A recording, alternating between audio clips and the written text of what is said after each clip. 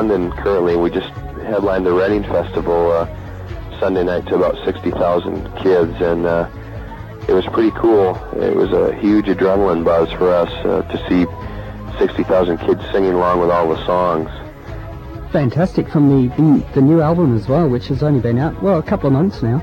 Yeah, I mean, that was great. I mean, they knew all the new songs as well as the old songs, which is pretty cool. Excellent. Now, Push It was the first single. I think I'm Paranoid is a new single out. Is that all over the world? Yeah, I think I'm Paranoid has been out for a couple of weeks now. And we're in London, and we just shot a video for the third single, which is coming out, I think, in October for Special. Ah, nice.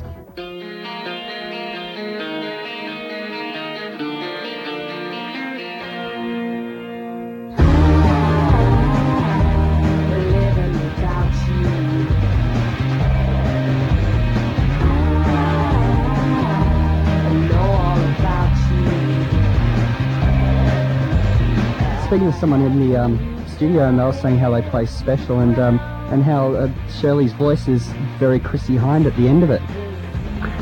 Yeah, that came about from totally from her just ad-libbing, and when she actually sang the outtake on the end, I mean, Duke and Steve and I were kind of floored that it sounded just like Chrissy Hind, and that's when we decided to call the song Special, because there's that line, I'm special, from, I don't know if it's Brass and Pocket, if it's from from the first Pretenders record. But after she sang that, the song, I guess, to us did become a bit of an homage to the Pretenders. And Shirley, we wanted to make sure we could get Chrissy's clearance, because we're actually quoting her lyric. And Shirley called her up, and she said, "Oh, I love you guys. You can do whatever you want." And Shirley said, "No, I should really send you a copy, and you should hear it, just to make sure it's going to be cool legal." And she said, "No, don't worry about it." And the next day, we got a fax saying, I, Chrissy Hind, hereby allow the band Garbage to sample my voice, my music, and indeed my very ass. Yeah. Love, Chrissy Hind. Sweet.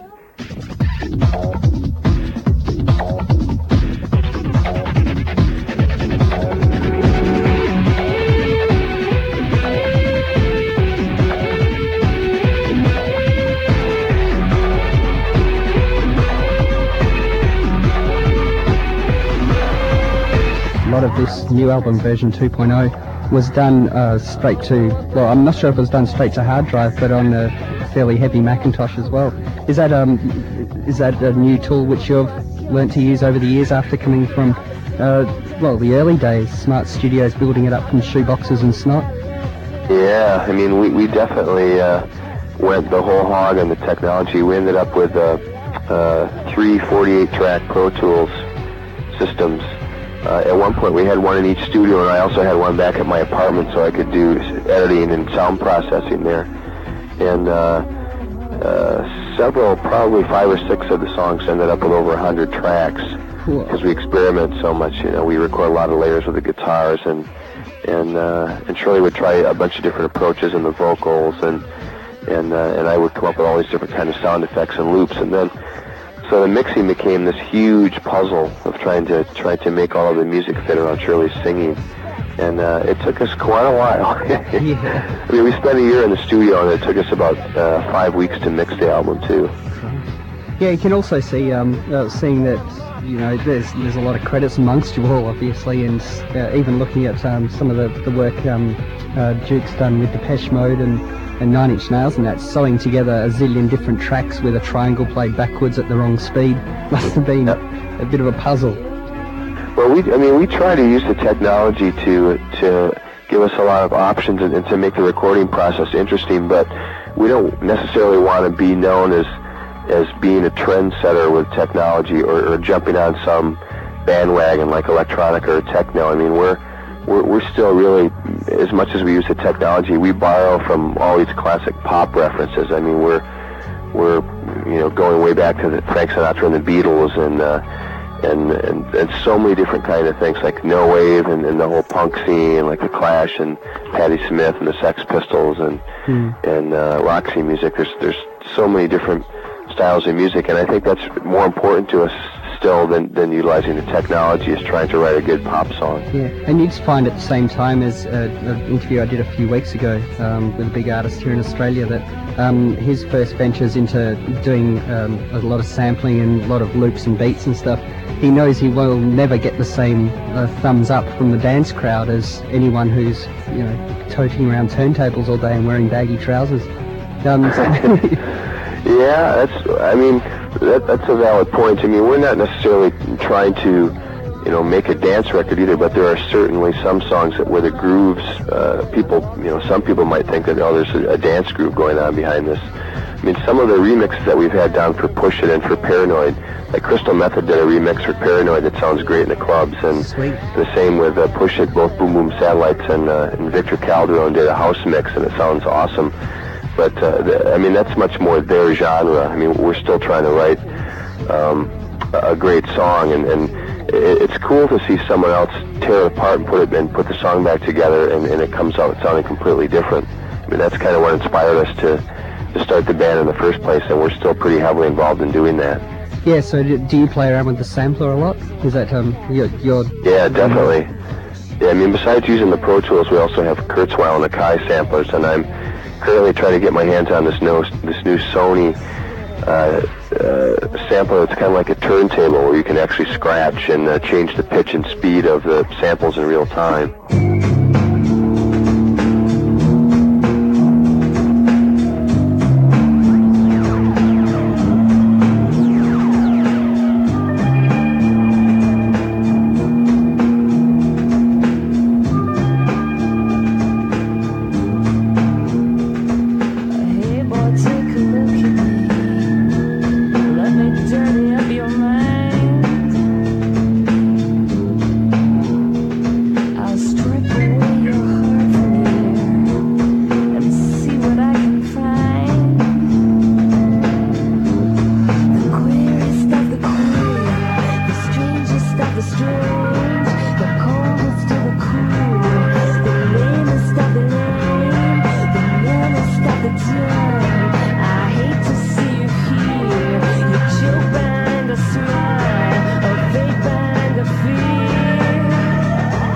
So how do you work it live? Because we haven't seen you this side of the country. How does the group operate live? Is it still just all four of you on stage, or do you have a few technicians kicking the right buttons? Well, we have we play as a 5-piece. Our bass player who toured with us last time, Daniel Schulman, also played on the record, and he's part of the live lineup. So he's on the road with us. And when we worked on these songs, I think it was easier for us to learn them because we played so much live in '96, and there's a lot more live playing on version 2.0, so it was easier to translate some of the rhythm tracks when we started rehearsals. But we stripped the songs down to bass drums and the main guitar keyboard parts, and then we started using the samplers to trigger loops and sound effects and sequences, and I think we're actually using more technology this time, but it's a lot easier for us to interpret the songs. It doesn't seem to get in the way of the songs as much as maybe the first time when we toured. Do you think those stripped down early versions before the technology was sewed in to the tracks, do you think we'll ever see that sort of stuff for the guitar purists? Yeah, I think maybe so. I mean, what we've already started doing is we keep rearranging the songs and changing them, I think, just to keep from getting bored. Some of them become much more minimal, and some we go even farther over the top with noise and the layers that we can trigger. And we moved the guitar speakers off stage, and they're sealed in cabinets. And I have plexiglass over my drums, and we're all wearing inner ear monitors. So if you stand on stage and turn the PA off, there's no sound coming out. All you'll hear really is a little bit of the cymbals. And it gives our front of house man incredible. Well, it's like being in a studio where everything is isolated. You have separation instead of getting this roar of ambient wash that bleeds through everything, including the vocal mic.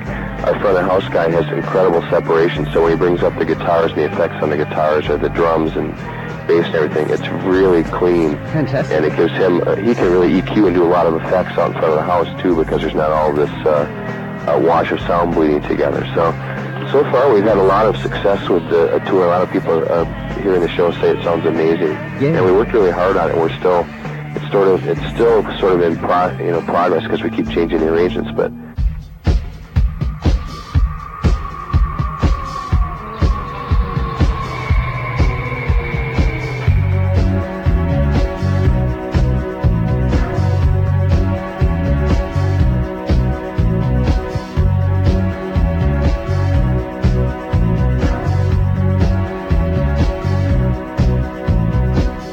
At this point, I haven't really been. I keep getting a lot of offers to work on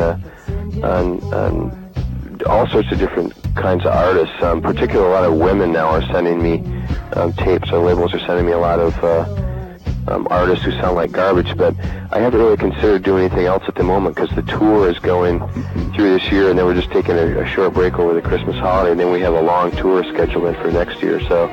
Until we finish this whole cycle for version 2.0, I don't think I'm really going to consider working on anything else. Yeah. Did you do any production? At some point, I'd love to work with Alan again. Did you do any production between albums? Or was it very much a lay-low period because that was a year and a half of touring or so? Yeah. The only thing I did before we started version 2.0 is I did a couple remixes for Beck, and I did a couple remixes for U2 when their album Pop came out. But those were both pretty short, only a week on each one. Yeah.